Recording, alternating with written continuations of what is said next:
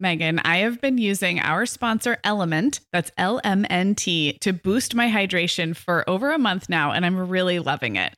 I'm just not very good at drinking plain water, and I love the taste when I pop one of these little packets. I like orange or grapefruit into a big bottle of water. It's kind of fruity and salty, and it just helps me hydrate better overall. Element is a zero-sugar electrolyte drink mix born from the growing body of research that shows the best health outcomes occur with higher sodium levels. Each little pack delivers a significant dose of electrolytes, but minus sugar, artificial colors, and other iffy ingredients. Element's flavors are so unique, like fruity watermelon salt and spicy sweet mango chili. And we're going to set our listeners up with a variety pack so you can find your favorite. Right. You can receive a free Element sample pack containing 8 flavors with any drink mix purchase when you purchase through our custom link, drinkelement.com/momhour. That's DRINKLMNT/momhour. This is available exclusively through our partnership and is available for both new and returning customers. And if you're an Element insider, you'll have first access to Element Sparkling, a bold can of sparkling electrolyte water. Again, it's drinklmnt.com/momhour. Hi, I'm Sarah. And I'm Megan. We're 2 moms with 8 kids between us, from little to grown. We're in different areas of the country and in different stages of life. But we both know that motherhood's a lot easier when real moms share tips and encouragement. And remind you that it's really all going to be okay. We're not experts. We're parents who've been there. We're not perfect. We're real. Welcome to the Mom Hour. Hey, everyone, and welcome to the Mom Hour. I'm Sarah Powers here on a Friday with Megan Francis. Happy Friday, Megan. Hello. Happy Friday to you. Well, new listeners, every once in a while, we do like to surprise you with an episode you didn't know was coming. And I'm really excited about today. It feels like a very fall week where I am. How are you doing, Megan? Your kids are finally back in school. Does it feel fallish? Are you fallishness in your vibe over there? I mean, today was like the last couple of days have actually, the weather is still very warm. We're having a very warm fall, but it's cool enough that I can feel, the fall is in the air. And I've been doing a lot around my house. One of the things I just did was get a dumpster. Nice. And it's sitting in my driveway right now, and I'm going to begin filling it with things. And Sarah, that is going to play very well into the topic of today's episode, because every time I do this, probably once every 2 years, because you can't fit everything in your trash can. Sometimes they're like too big or get stuff to get rid of. And I realized how much junk we have and how much extra stuff we buy and how much I don't need any of it. And today we're talking about sustainability, specifically in the kitchen, but the same principles apply everywhere, right? Oh, absolutely. There's nothing more satisfying than being able to get rid of things in bulk. But then it also makes you think, why did I have all these things to begin with? Right. Well, we can all be inspired by each other. And I think this time of year lends itself to little improvements in all kinds of areas of life. And that is definitely kind of the framework we're taking today. So we are talking about small steps towards sustainability in the kitchen. Keyword small, and second keyword sustainable, which can really be about anything from like how you buy your food, where you source your food, to maybe using less plastic or wasting less. And there's a whole bunch of things that we can kind of lump into that category of, doing better by the planet. So I'm excited about this. I am too. And actually, there's a third use of the word sustainable, because we want to be sustainably sustainable, correct? Like we're trying to incorporate new, sustainable practices in our homes and kitchens specifically today, but we want to do that in a sustainable way, which means we can keep doing it. So I like that there's like a little double entendre there. I have to share that I just dug these mesh bags that I bought right before COVID. I bought them to put produce in, like in the grocery store, because I find the plastic bags really annoying. Mm-hmm. Plus, now in the COVID era, I got very aware about how much I touch stuff when I'm trying to open those plastic bags. And I used to lick my fingers to do that. Anyway, just because you can't open them, you know what I mean? That is not a sustainable practice. That is not a stop sustainable that practice. Right away. Well, I surely did at the beginning of COVID, let me tell you that. But also, I stopped going to the grocery store for quite kind of a long time. So I ended up stuffing those mesh bags into the bottom of a drawer in my kitchen. And they've been sitting there for at least 18 months, probably more like 19 months. And I have a really funny, quick little story to share. Something about, even though I didn't use them for 18 months, that knowing that they were home, stashed away in a drawer, and I would think about them literally every time, because I did eventually start going to the grocery store again. That's when I had the conviction about not licking my fingers anymore to open plastic bags. Mm-hmm. But I would look at the plastic bag and be like, if I had only brought those mesh bags right now, I wouldn't be in this dilemma. And then what I started doing is just not putting the produce in any plastic bag, which was always available to me as an option. It's not the best option. Sometimes stuff's too little or rolls around or there's a lot of it. But anyway, just buying and having those bags, even though I didn't actually find them for 18 months, did lead to a mindset shift. And it did actually change my habits. Like the step was so small. It was literally just buying something. I didn't even use it. And then I did just pull them out and put them in a safe place, or like what's the word I'm looking for? Like a convenient place where I will be able to grab them and use them. So, it's never too late, right? So there may be something in your house right now that you can go put into action like today in a very minor way.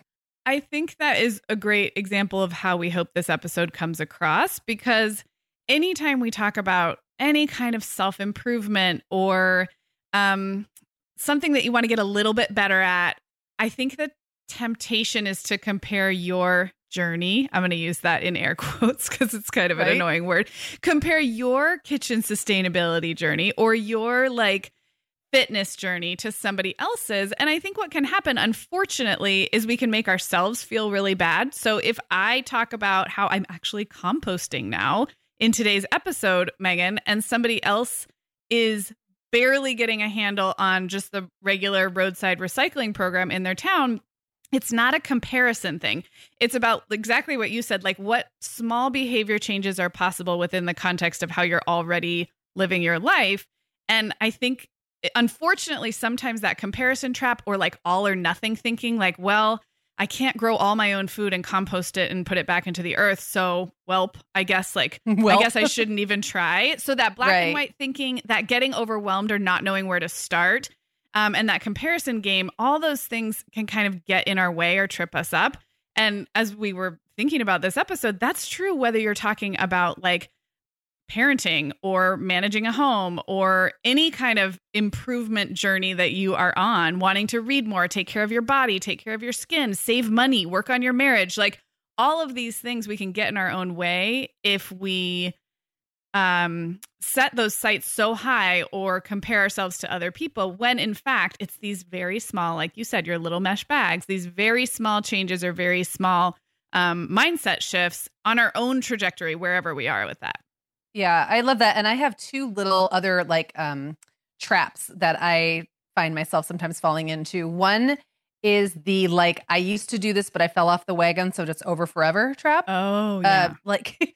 There's things I used to be great about. I used to be great about not using a lot of paper in my kitchen. And then sometimes life gets in the way and I fall off that wagon. And sometimes it's really hard to get back on. It's easier the first time. There's that fresh energy. Mm-hmm. But then if you feel like you failed because you fell off, then it's almost feels, I don't know, like you were a fraud or it never happened or didn't count.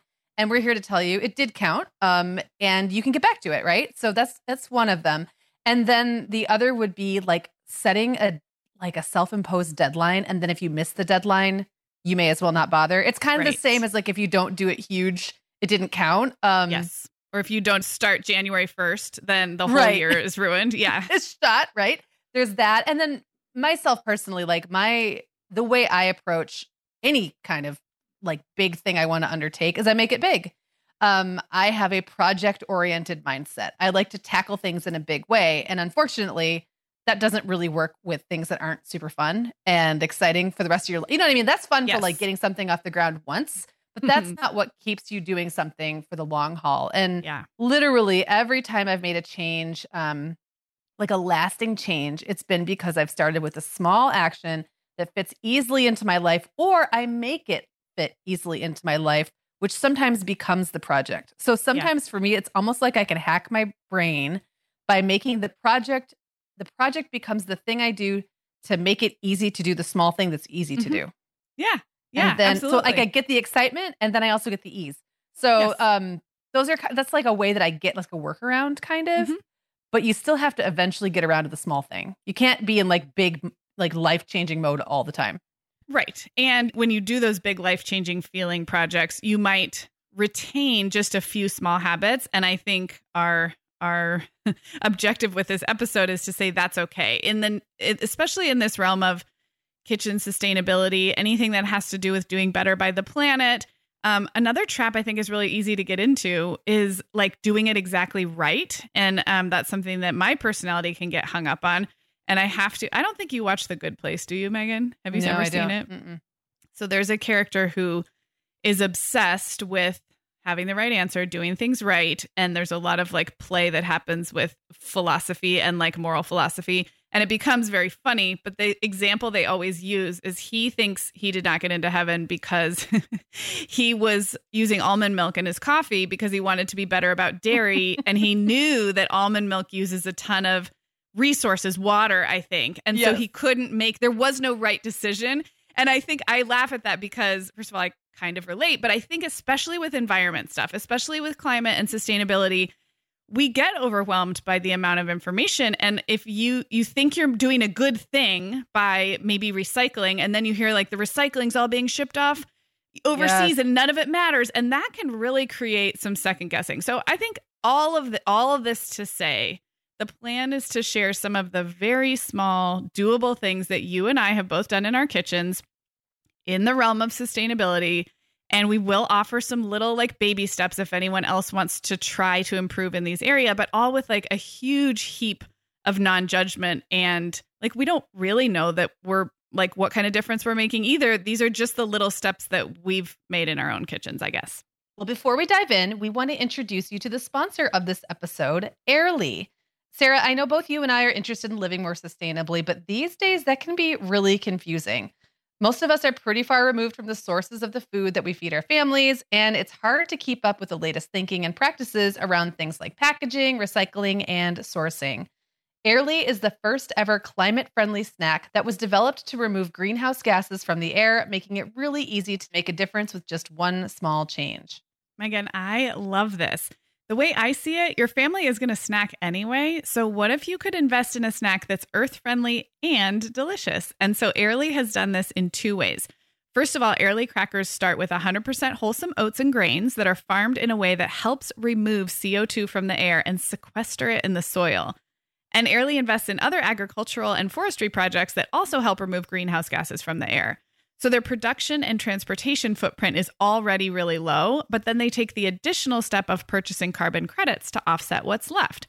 That means that each box of Airly crackers removes between 18 and 21 grams of CO2 from the air.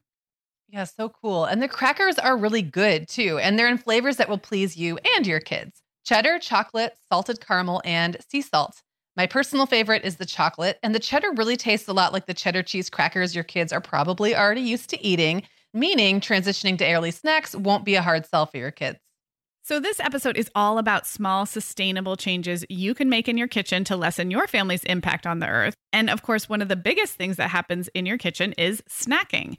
So we're really excited to partner with Airly to help you lessen your impact on the earth while also doing what you'd be doing anyway, feeding your kids. We've got a great deal for you, 20% off Airly crackers when you use the code MOMHOUR at airlyfoods.com. That's AIRLY foods.com. And keep listening. We'll talk a little bit more about Airly later in the show. Okay, Sarah, we're both going to share some areas where we've made positive changes and stuck with them, where we're doing okay. And then let's also offer one ridiculously small thing listeners can do if they'd also like to try to improve in this area. So, Sarah, you go first. Okay. So I think something that has been a focus for us the last several years, maybe even close to a decade, is just not relying on paper towels and paper napkins in the kitchen as much. And not never. So for where we have landed on this is I have a roll of paper towels on the counter. I do not have paper napkins anywhere in my kitchen. Those are not, I get them out for picnics and barbecues and stuff. But the paper towels are on the counter. And really this started for us probably 10 years ago when my kids went to Montessori preschool. And the preschools would ask that we send a cloth napkin for the kids. And they taught the kids how to spread the napkin out on the table. And it became their little placemat. They teach them how to clean up messes. And I just kept doing that into elementary school. So I always had inexpensive, small cloth napkins around. And it's funny, Megan, I've gotten so many emails we have about how I manage cloth napkins in the kitchen from listeners that I feel like it seems more mysterious than it is.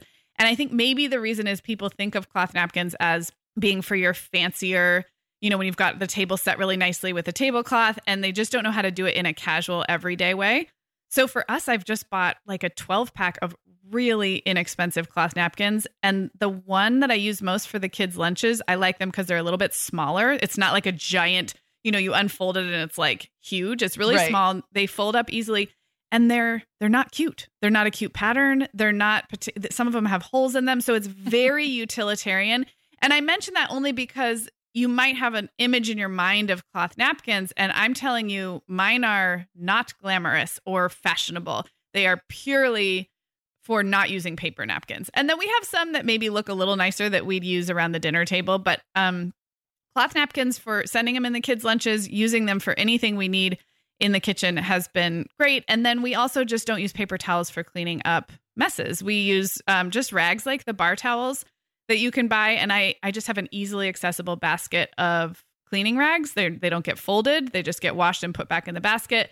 And so I might reach for a paper towel here and there, but I really, the kids have been mostly trained, and we really try to avoid using paper towels unless there's just a very specific reason. And so it's not 100%, but it's probably a 80-20 or a 90-10 situation. And the last thing I'll say, the paper towels that tear in a half sheet have also kind of helped my guilt a little bit with this, because if we do need one, I'm literally grabbing half of the size of a normal sheet, because often that is all that's required. Yeah, I love that. And those are great. And another thing is, if you do use a paper towel, you can usually use it more than once. Like if you think of it more like a towel, like, often if you just use it to like wipe up a quick water spill, you can probably also later hit some crumbs with it or something. That reminds me, when you talk about the basket full of ugly, holy, napkins, when Jenna started using cloth in her kitchen, she kind of had like an all-purpose basket for both hand wiping and wiping the counter down or whatever. And for a very long time, cloth diapers were in there. Oh, like a really long time. And now Luna, their youngest, is nowhere near baby age. So those have all been retired. Like they got old, but like the cloth diapers made their way from Luna's butt. Eventually, after some washings, they made their way into the kitchen. They were pretty effective too. I think they're really good for cleaning rags for sure. Yeah. So then, okay, those are all great ideas. I'm glad that you found yourself in this place. I would love to try all of those things, but like, where's the first small step? I think the first small step is because we clean up so many messes as moms. We need so many napkins with our kids. So I think if I had a very first small step, it would be to think about where you reach when there's a little spill, where you reach if there's a big spill, where you reach if someone needs a napkin to wipe, to eat a meal. And think about the placement of your paper products and the placement of your cloth products. You probably already have both. I mean, in a lot of houses, you probably have options for both. And my guess is that the most convenient thing is going to be the habit changer or the thing that wins out. I actually heard a tip at one point for people who want to go completely paperless in the kitchen to put your paper towels like under the sink and make it really inconvenient. I haven't gone to that level, but I would just think, where are you storing these things? And is there a way to make the quick reach for the more sustainable, reusable option as easy as the paper option is currently? Because we're all such creatures of habits. So I guess that would be my first tip. Well, yeah. And sometimes there's going to be something that spills and you just want to get your hands on something that you can wipe up the spill with. And if the paper towels are right there, that's probably what you're going to grab. Right. Love that. I guess my first one would be reducing food waste. That continues to be an area of focus for me, both for money, budget reasons and for sustainability. We both have a thing about food waste, Sarah.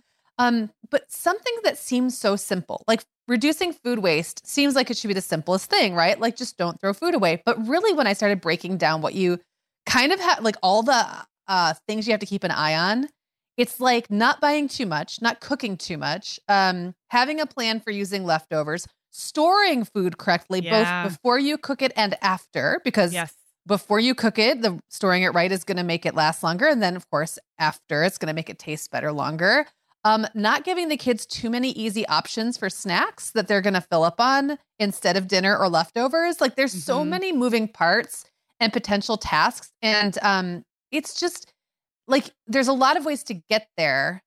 But when you think about all the things that kind of have to happen, it can be pretty overwhelming. Absolutely.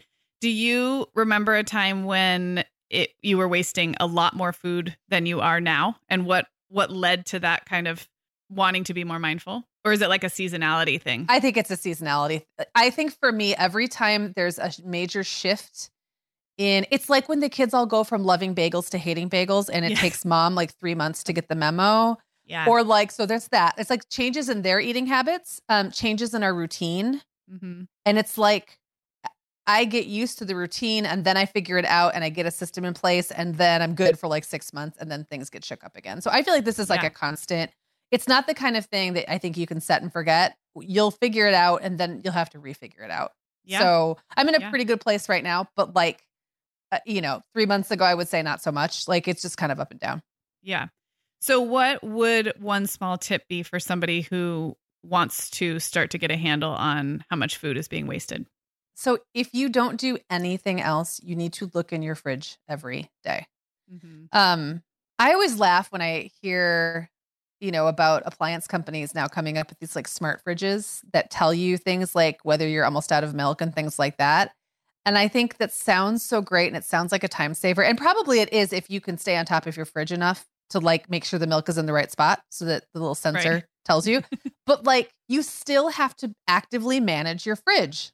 Like if you don't look in it, you don't know what's in there. I mean, it sounds so obvious, but I'm sure if I asked everyone to raise their hands and said, how many people have gone to the grocery store without looking in the fridge first? Mm-hmm. A lot of hands would go up because we just get in our routines. We don't think about it. And so what you end up doing is you're basically trying to layer a system on top of a mess. And that just creates more organized mess. Yes. So if I'm not like looking in my fridge, if I'm not moving things around, if I don't know what's in that Tupperware container in the back, or like haven't pulled it out to see, or if I forgot what's in the produce bin or whatever, like there's no system that can help me. I have to look. Even if I'm making inventory lists and like really detailed grocery lists and meal plans, I'm not in control of all the little eaters in my house. And that's been the case for a long time. I mean, maybe when I was like, it was just me and a baby, and maybe like a husband who ate very similarly every day, maybe I could have controlled it a little bit better. But now there's people autonomously eating and I can't keep track. So it's literally looking. And I will also say that just before we started recording, I was looking for something for lunch and I was standing around my kitchen and I opened the fridge like 4 times hoping there'd be something new there. I was like a teenager because I really didn't want to eat the last of the pork, apples, and green beans that I made 3 days ago. I love it. It's like one of my favorite things, but I've already eaten it twice. And I was down to like the little butt end of the pork tenderloin. And like, the green beans are a little soggy now and whatever. And I was like, I just don't want that to be the thing I eat. So I kept shutting the fridge and opening it back up. And I finally was like, okay, I have to accept that that is what there is to eat because I have purposely I didn't make too much food this week and we kept on top of it. And so I ate it and now I feel pretty good about myself that I ate it, but look at you. Look at you. Yeah. I'm realizing as you talk that I am very good about food waste when it comes to leftovers. And in my mind, I was thinking like, that's it. And then as you were talking, I realized I have a category where I'm not at all great right now. And it's everything that has a fridge shelf life. I guess it's not a shelf life, but it's a refrigerated shelf life of like a month or longer. So things like cream cheese, sour cream, salsas, open jars of pasta sauce, things that don't go bad super quickly, but they also like should be consumed within, I don't know, 2 to 4 weeks, maybe a little longer. Sometimes you don't even know. So like then you're working with no information. Yeah, exactly. And I will totally make the mistake of going to the store and have no idea, like cream cheese, especially my kids go in and out of bagel phases. We might not have used it for 3 weeks, but maybe the seal's still on and it's still good. Maybe it's gone bad in my fridge. So I feel like there's even within looking in your fridge, there's probably areas you have a better handle on. Like for me, that would be leftovers and basics like milk and eggs and butter. But then like all the jars, I have no idea what's happening with the jars. And you can end up throwing away a lot of food you spent good money on if you don't keep a handle on that. So, well, another area where we're doing pretty well is purchasing our produce locally or regionally. And this really stepped up when we moved to Santa Barbara a little over a year ago. And I mentioned that because I just want to acknowledge that there's such different regional attitudes about this. Megan, you also live, I would say, in a very locally conscious and farm friendly area. So you probably have a lot of this too. You don't have the year round growing season like I do. No, we don't. So like it kind of dropped we're prime time right now. It'll drop off pretty quick. Yep. But I have lived in very suburban areas or very urban areas where there's not a lot of social pressure to buy local. And I just want to acknowledge that we're all influenced by social pressures in good and bad ways. And this is an area where when I moved to Santa Barbara, it's a very climate conscious area. It's a very farmer friendly area. So people actively and vocally want to support local farms. Our farmers market is incredible. Our restaurants try to purchase from local farmers. Like, it's just really part of the culture here. And it was not so much in other areas that I've lived. So I'm just saying that out loud because sometimes I think we take more credit than I don't want to take all the credit. I think part of it is that I moved to this place where it's easier and more socially expected to buy local. Yeah. But the ways that we've done it is farmers markets. Brian likes to go to the farmers market. I like it, but I don't do it that often. And then we have a weekly farm box that gets delivered. And that really took about a year to figure out how. I knew I wanted to do it. I knew I liked the idea of it. And it's a big box of fresh fruits and veggies that gets delivered weekly. What I love is they send me an email telling me what's coming about 3 or 4 days ahead. And so what I do is I take that email and I pop it into wherever I'm looking at my meal plan or my grocery list. Sometimes it's just even in my calendar, or I just keep the email handy so I know what's coming in a few days. And then I've been doing my grocery shopping like the day before, or 1 or 2 days before the farm box arrives. And now we really do have a good system for like, if onions are coming in the farm box, I'm not going to get onions at Trader Joe's. The only produce I'm getting at Trader Joe's really ideally would be like pineapple, bananas, strawberries, things that like are either more exotic or they're just not always going to come in the farm box. But for vegetables, we really try to just use the farm box to then influence our meal plan. And that took an entire year. So I say that only because it's not an easy undertaking to like, it's easy to say, okay, I'm just going to shop at the farmer's market. I'm going to shop local. I'm going to get my produce from the farm box. But for me, for my brain, it took an entire year to where now I feel like that's clicking within the rest of our grocery shopping, our meal planning, our cooking, and our eating, and our not food waste. So it's all like, it's related. So did you say that you know what's coming in your box before it comes, or you make those decisions about what you're going to get at Trader Joe's after you pick the box up? No, I know what's coming. So not all of them are like that. Just letting people know. I know. It's really nice. Yeah. Okay. Yeah. I feel like when I used to do it, it was like always a surprise. And sometimes it was like a real surprise. But I also think that was because, and maybe yours is, it was sometimes like, oh my gosh, how much kohlrabi can I possibly use? But ours was a CSA. Is yours a CSA or just like a farm box? Like, I think it's a farm box. I think a portion of like the harvest. No, I think you would call mine a farm box. I think I've used those terms interchangeably. And I think they're not. So yeah. Yeah. So I think with ours, it was like, I don't know. We don't need to get too much into the like nitty gritty of it, but it was kind of like you paid to get a portion of whatever the harvest was. And it was sort of like, take it or leave. Well, don't leave it. You have to take it. You have to take it with you. But that did make it a little more challenging to plan. But I could still see how you could use your plan like in reverse. Like your small step would still work in reverse. You would just have to get the box and then make your other shopping plan. Okay, so what then, because this does sound more complicated. And again, we're not trying to make things complicated at all. So what is then that very first little step? Well, I actually think just Googling your area and finding out what's available could be you maybe won't take any action. And maybe it's that your area, it's harder to shop local. And I think that's okay to just say, you know what?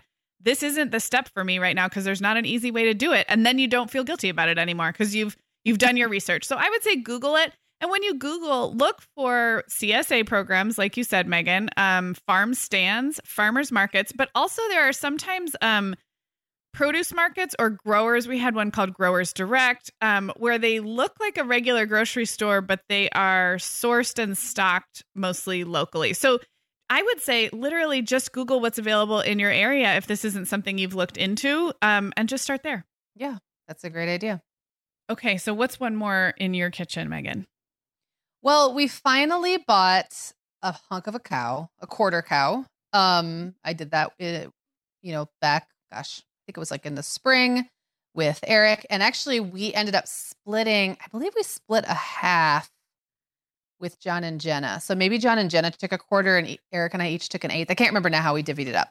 This is something I have literally been wanting to do for like 20 years or more. But I'm also, in addition to that, I've been continuing to buy meat at a local farm that raises its animals humanely and healthily and in a way that I feel good about. So this has just been like coming for so long, but I way overthought it. And I took it like to the nth degree in my head. Like I was thinking I had to research every possible farm, like meet the farmers beforehand, meet the cow beforehand and make sure it was being massaged every day or something. And, when you take it to that extreme, that's great in theory, but when it means you never actually do the simplest thing, which is like go buy the grass-fed local cow beef that you just want, that's not that hard to buy, it kind of becomes a little self-defeating. Yeah, no, I totally agree. So how has it been going using the meat? Like going back to your food waste? It's been pretty easy. So, it came frozen.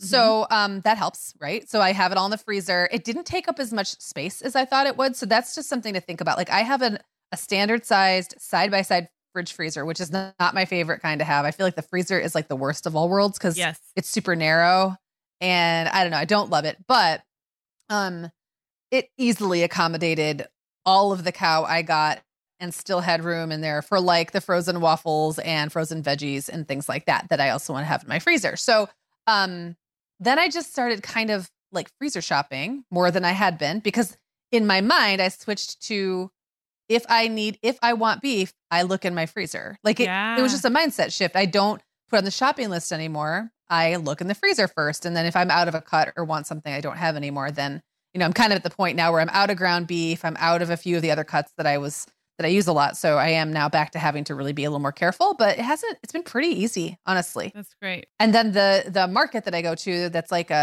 it's a market at a farm, at a local farm that has like everything. So they have beef and pork and chicken. And so that kind of supplements the other stuff, which sometimes means I don't have access to chicken or pork when I want it. And I have to go, okay, well, I have all this beef. So what am I going to make with beef instead? Yeah. It's just a mindset shift and it takes a little time. And like you said, sometimes it takes a while to get your systems together and that's okay.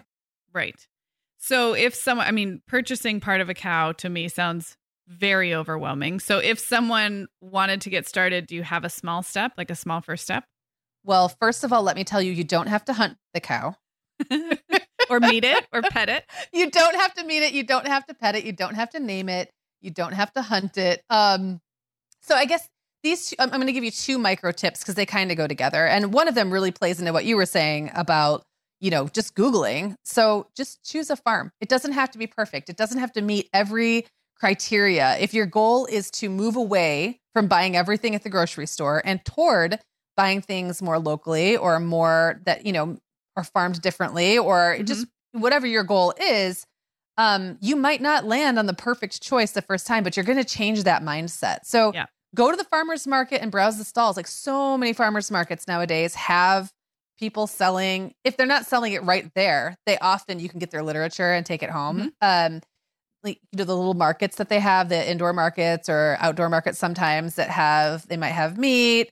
Localharvest.org is a great site for looking up CSAs, and sometimes CSAs have meat. So I want to make sure to mention that. So you can find a farmer in your area selling meat. Pick one that's easy to get to and that, doesn't have weird drop-off hours or just pick one that's easy and just be done with it. And then if that's still overwhelming, just choose one kind of meat that you can start sourcing locally. It is kind of overwhelming to think about buying a quarter cow, especially if you're not familiar with all the different cuts and you don't know if you want, round steak, or maybe you don't want to deal with a brisket, whatever it is. Maybe you're not sure if it'll fit in your freezer. That's fine. But a lot of farms will sell specific cuts, or you can start with ground beef, or you can start with just chuck roast, or you can start with just pork shoulders, or whatever it is. You can start with eggs. And I will say like local eggs were like my gateway drugs to local meat. Yeah. Because a lot of the same farmers that sold local eggs also sold local meat. And so I was able to kind of bridge that gap between, I was already shopping a lot for local produce, but it kind of bridged that gap for me. So those kind of go together, but just make it as small and just pick and do something. Yeah. And I'm going to add a tip that ties my local produce and your local meat together, which is if you are a user of social media, if you're already on Instagram and Facebook, follow those local small farm or small produce or farmers markets or whatever they look like in your area. Follow their social accounts, even if it's just for a couple months and you may choose to, like, you don't need that in your feed constantly. I actually learned a lot and felt so much more kind of connected to these farmers, feeling like they really are just down the road from me. And the ones near me they're really making an effort to be part of the community, and they have cool partnerships with local schools. And so if your eyeballs are scrolling anyway, I honestly think injecting a little bit of these positive habit changes into your social feed, it's like tricking your brain a little, because your brain's going to see the ads for, what did we say? What did we laugh about when we were fed ads for, like, a hair product or a shampoo? Right. Like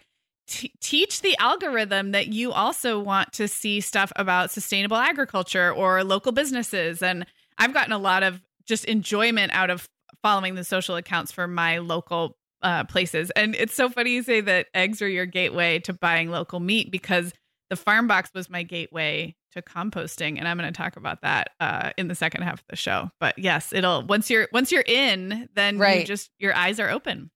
That's a great tip. And the other reason that's such a great idea is because, farmers are busy people. And a lot of them are not sitting around on the internet updating their website calendar all the time. But there's also very natural windows that happen. So like if you want to buy a cow, there's a window in which that cow will be butchered and available for sale. And then that cow it's not like going to the grocery store, right? So sometimes that stuff happens by word of mouth, or like there can be like information networks that you might not feel like you have access to because you're not in the know. Mm-hmm. And following their social really puts you, like, that's probably where they're going to go first to update the public about a market where they're going to be with their stuff, or like what they have available, or that they've got a butchering coming up, or whatever it is. Like that's all going to be there probably on their social before it's going to be anywhere else if they're active there. So that's a great place to feel like you're an insider, because you don't want to feel so awkward about it. You don't want to feel like you don't have the knowledge you need. Exactly. I love it. Well, Megan, this discussion about creating a more sustainable kitchen has been so inspiring so far. I know I'm getting a ton of great ideas just from chatting with you. So let's talk a little bit more about our sponsor for this episode, Airly Foods. Yeah, we mentioned snacking earlier, and I know that food in general can be one of the trickiest things to get a handle on when it comes to living more sustainably, which is why we were both so excited to have this episode sponsored by Airly. They're the first ever climate-friendly snack that's developed to remove greenhouse gases from the air, and they're really shaking up the world of snacking.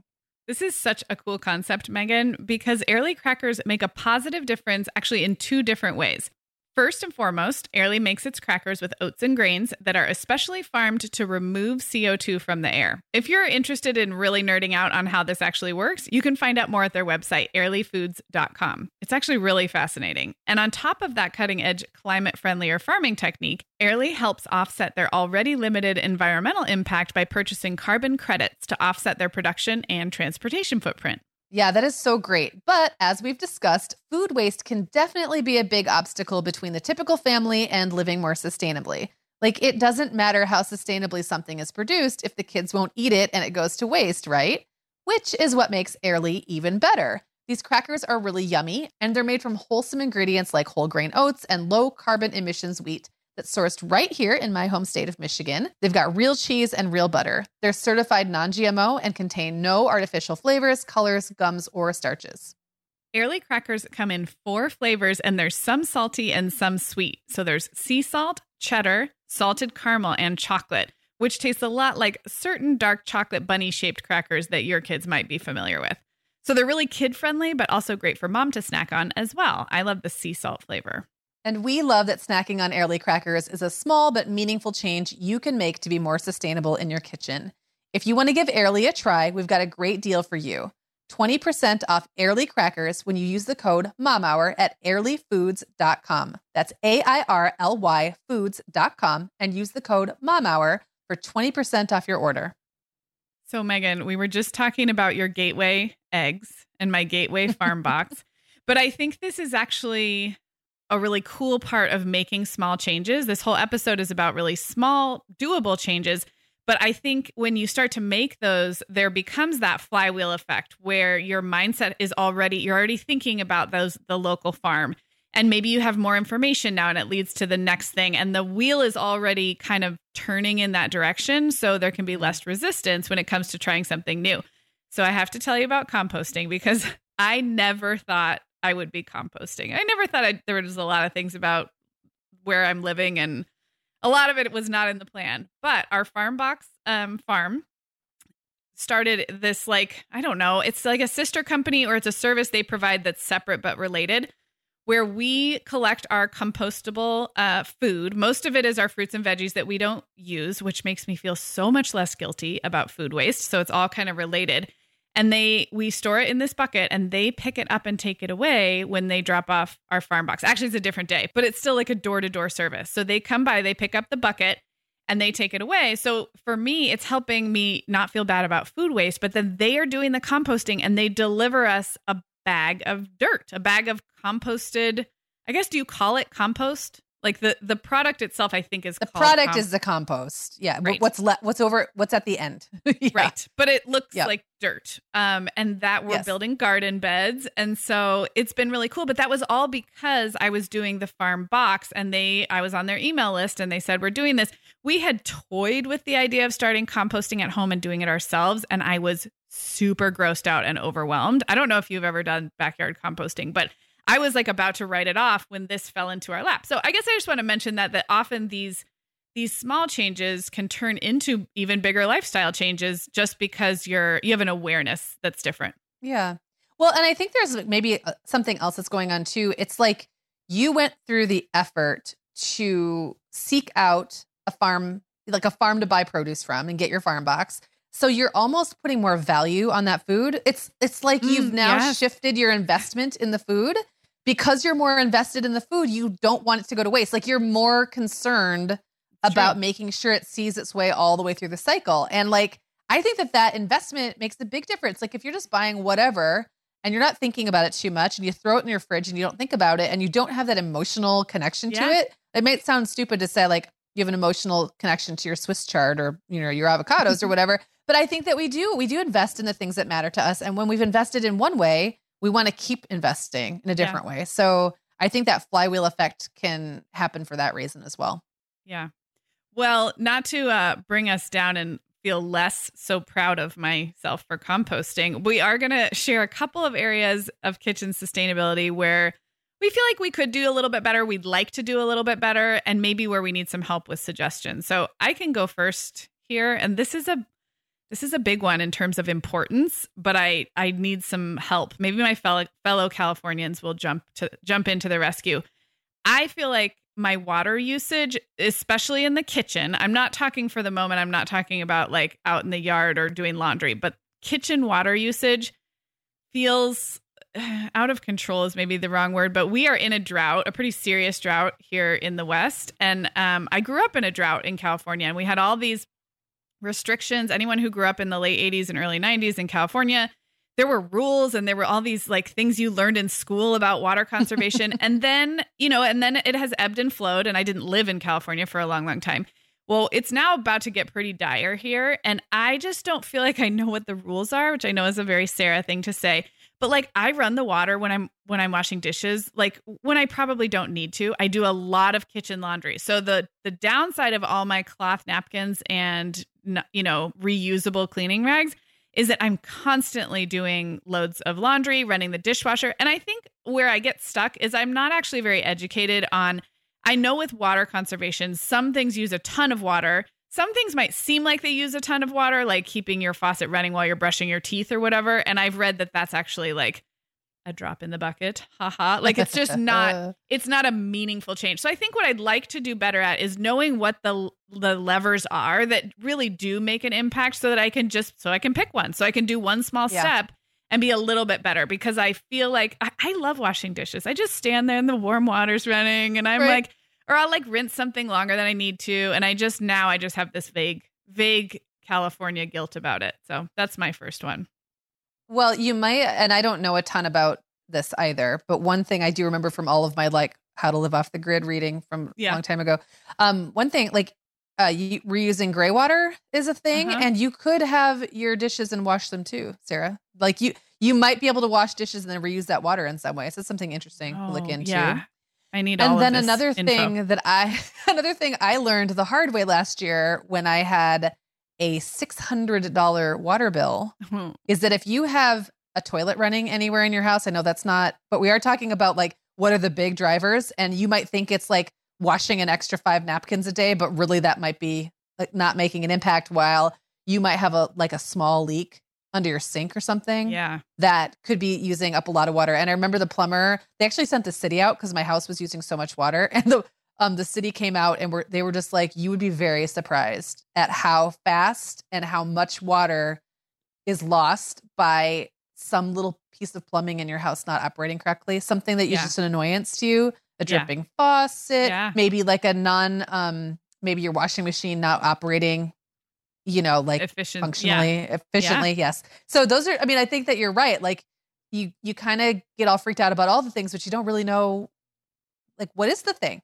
Right. Yes. Yeah. Yeah. I could use some help there. And it's so funny because water is also related to agriculture, which brings us right back to, and I'm not very educated about that either. So it's even quite possible that all of my dishes doing is not really the thing I should be worried about. It's like, all the almond milk I put in my coffee. I don't know. Yeah. Like, well, and that's thinking more globally and not so much about like your area. Right. But I mean, it all counts. And I just can't wait until the day that Sarah has a big compost bin and a rain barrel right next to each other in her backyard. And she's like traipsing around the backyard with chickens, pecking at her feet. Harvesting my fig tree. Yep. Yes. In your long Laura Ashley dress. So that's the we're mental halfway image there. I have of you. In the last 14 months, like that linear continuum has gone a lot farther than we thought. So things have gotten really real. Okay. So how about you? Mine is super specific. My first one.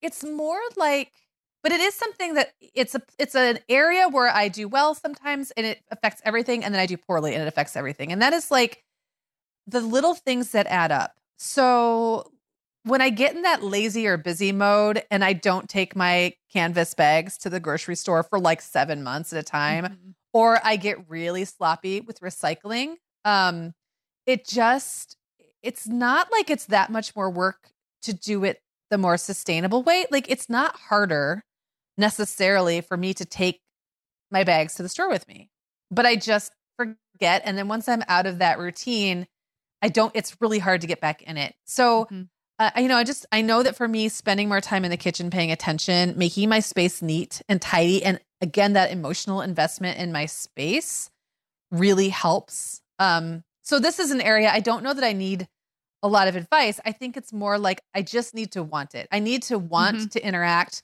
with the pieces and parts that make my kitchen run.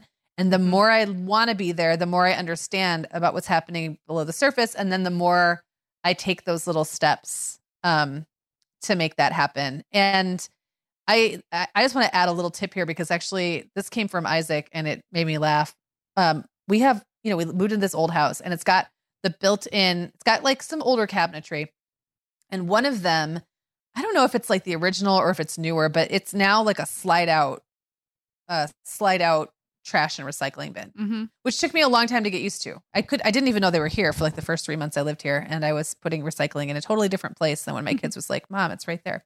So anyway, it's kind of janky. It like stuff kind of falls over the back of it. And if you overfill it, it gets stuck. And like the wheels aren't operating like very smoothly right now. And I fight with it all the time. So I was starting to just throw recycling in the trash because I didn't want to deal with it. And Isaac comes in the kitchen one day. He's like, Mom, you don't have to keep it in there. He's like, you could just take it out and put it over here. And then we could all throw our recycling in it. And it's so funny that he had to point out that I'm allowed to use my kitchen how I want. Yeah. And I am not like beholden to the person who originally designed the organizing system in my kitchen. So we moved the little plastic liner just to a different, I have a huge kitchen. There's plenty of space. We just put it in a different little area and now we're recycling again. Wow. Yes. Well, it's the little things. Again, it's like about that ergonomics sometimes. Like the little ergonomic changes can make a huge difference. Yeah. So anyway, that's not something, I don't know. I feel that feels a little bit like weak. And as far as an area I'm not doing super well, but I would say I'm getting back on track of just paying attention. Yeah, and I think what I'm hearing you say is that when you fall off the wagon, so to speak, it's sort of in a general way across many categories, and when you get back on, it feels good. So you're just in that's the momentum or the inspiration to get back on. Yeah, it's like the small step is caring, and then somehow once I care and pay a little bit of attention, then a lot falls into place relatively quickly. Yeah.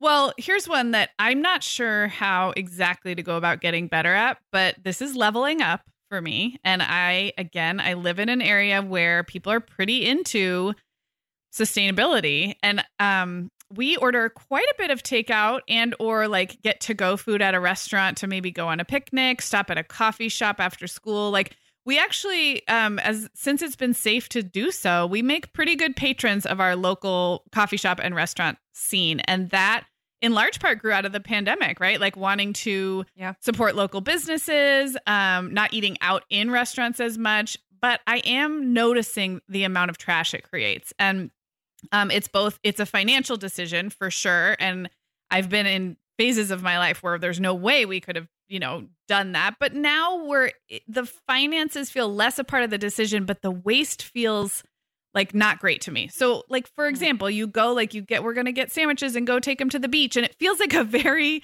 positive, wholesome thing for the family to do. And yet I really don't like how much trash is involved. So I'm not sure how to solve that. I know some restaurants and coffee shops are really conscious about what type of containers they use. And so I am starting to try to pay attention a little bit more. I'm not saying I'd boycott like our favorite burger place because they use styrofoam clamshell like containers, but I am starting to try to pay attention a little bit.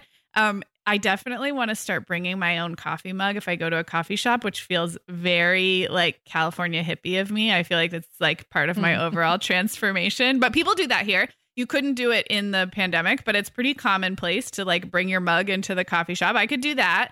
And we've started saving. I think it's California Pizza Kitchen when we get takeout, that their containers are really good for reusing. And I really like them. So they become part of our Tupperware drawer. So I'm not really sure what to do with that. It's like a bummer to me that something that otherwise has felt like a positive just creates a lot of trash and a lot of food waste, if I'm being honest, because we also tend to like throw away half sandwich here and there. So I don't know. Yeah.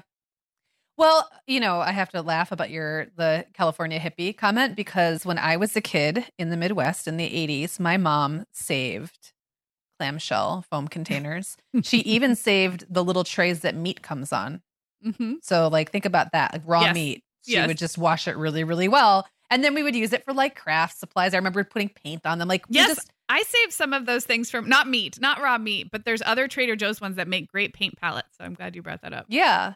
Well, and maybe it's also like balancing. So you said, that there's like the places that do offer that do think about that are really being careful already. And those are probably also the kind of places where if you walked in with your own like little canvas bag or something or whatever, they'd be totally happy to put it in that container for you. And then you've got the burger joint where I just don't know how it would work to put someone's sloppy, like homemade burger, in your little cloth bag. It's probably can you put it on my plate. I brought my own plate. Yeah. But maybe it's more like maybe the ratio shifts a little bit where it's like you just like reduce the number of the ones that you have to kind of like shrug and go, this is just how it is. Yes. And like balance it with the ones where you do have a little more control. I will also say around here, a lot of coffee shops and places have not gone back yet to letting you bring in your own mug. Oh, really? And things like that. It's like that change became permanent, and it really bothers me. So I hope it shifts back soon. I think it has just recently come back here, and I like what you're saying. I think an awareness would be first, and anytime you can say, "Oh, I don't need a bag, thank you," and so maybe I take the clamshell containers, but I don't take the plastic bag. So I think this is an area where it's just my awareness and the little things and just not sweating the rest. And, I've also gotten better over time about like sharing food. I know that doesn't always work when like you've got a family of kids who don't all want the same kind of sandwich, but like, there's nothing in the rule book that says you can't have half a sandwich. Too. Right. So it's like it's like thinking about it and like not overthinking it, just doing the thing that makes the most sense, like with whatever outing you want to have today. Like maybe not trying to have like every one of those situations figured out, but just figuring out the one today. Yeah. Yeah, I like that. I don't know. I'm sure other people will have actual ideas that are like actually practical and probably centered more around containers and things. So I would love to hear those as well. Well, I have one last one that I'm trying to do better in. And it's kind of like, again, it's less about a certain practice and more about information. So I was actually very interested in sustainability when my oldest kids were really little. So we're talking like 21, 22 years ago. And back then there wasn't nearly as much out there. Like there weren't all these green, eco-friendly stamps on food, for example. There wasn't the marketing around it. There wasn't all the like greenwashing, as they call it, where, we're not really sure. So it was harder, logistically more difficult to make sustainable choices, but it was simpler because there was just a really clear line. You were either like buying this mass farmed stuff that was just very, very mainstream, or you were really going out of your way to buy sustainably and greener. And now it's all become kind of muddy. And that's great in some ways because it's so great that you can go to the grocery, like the regular supermarket, even my kind of dinky regular supermarket, and find a lot of sustainable options. That's awesome. But then you're never really sure. Like it's like you're sitting there reading all the packages, and then like you said, Sarah, you don't really know what moves the needle. We don't really know. Like I'm still confused about whether there's really a difference between paper and plastic bags at the market. And there was like kind of a lot of back and forth debate about like which one was better. I think we all just agree that like, reusable is better. Right. But what if you don't have a reusable bag that day? You're going to make that choice anyway. So even things like standards around like organic certification has changed. I think it's become more loose and lax over the past couple decades. So I think just becoming a little bit more educated, like not going way down the rabbit hole, like I used to feel like I needed to do. I think that can be very paralyzing, and I just don't have the time right now. And there's way too much out there to consume now. It's like there's too many sources of information. But just like the top level magazine article version of what matters right now would really help me better understand which choices make the biggest impact, so that I can relax about the other ones. And just like I have not consciously done that in quite some time. And I think it would both help me relax a little bit and probably inspire me in other ways. And also just like help me know what little steps to start with. I love that. And I love that magazine article analogy because you're right. Like you and I both like to know how things work and we like to know all the details, and that if it's going to get in the way of taking action, then sometimes you actually want like, just give me like, don't tell me the implications of every decision. Just give me the magazine article version is a great way to put it. So. Well, Sarah, this has been such a great conversation, and I'm really excited to try some of these ideas we've talked about for creating that more sustainable kitchen. Me too, Megan. And like we've pointed out several times, it's not about making huge sweeping changes overnight or beating yourself up if you don't do everything perfectly. Those small changes really do add up and make a difference over the long haul. And what I'm really realizing from this conversation is that so much of it is just about creating habits and routines that help keep us on track. We definitely want to thank Airly for sponsoring this episode, and we want to give them a nod as one of those small habits that can add up to a big change. Airly's cutting-edge farming techniques blended with their commitment to helping the environment by investing in carbon offsetting is really revolutionary, but for us, it just makes sense. By switching to a more sustainable, earth-friendly snack, you can make a difference to the environment doing what you'd be doing anyway, feeding your family. Yes, thank you to Airly for making this so easy on us. If you want to give Airly crackers a try, don't forget that great deal we have just for you. 20% off Airly crackers when you use the code MOMHOUR at airlyfoods.com. That's AIRLY foods.com, and use that code MOMHOUR for 20% off your order. Thanks for listening, everyone. We'll be back with you on Tuesday with another all-new episode. Talk to you then. Guess what, Megan? Over 10,000 teens are already using our sponsor, Erica, to help them unplug. That is amazing. Erica, that's Erica with a K, is the social media health app for teens that gives them the tools to unplug whenever they need to for improved health, study focus, sleep, and daily balance. It's so cool how this works to hide distracting apps from your phone at the touch of a button, keeping them out of sight and out of mind without deleting your data. Yeah, teens really get that social media comes with risks, including addiction, and Erica helps them build healthy habits and self-regulation that will benefit them their whole lives. Tell your teens about Erica and save 20% on the Erica family plan with promo code TheMomHour. Go to erica.app and search for plans. That's Erica with a K, ERIKA.app, and use code TheMomHour to save 20%. Hey everyone, Sarah here. Megan and I would absolutely love it if you hit pause right now, right where you're listening, and left the Mom Hour a rating and review. If our show has helped you feel a little more confident as a mom or a little less alone, that's one of the absolute biggest ways you can thank us. And it really takes about 30 seconds. If you're listening in Apple Podcasts, just navigate to the Mom Hour's show listing. So not the episode you're listening to right now, but the kind of landing area for our show as a whole, and then scroll down to leave a rating or review. Thank you so much.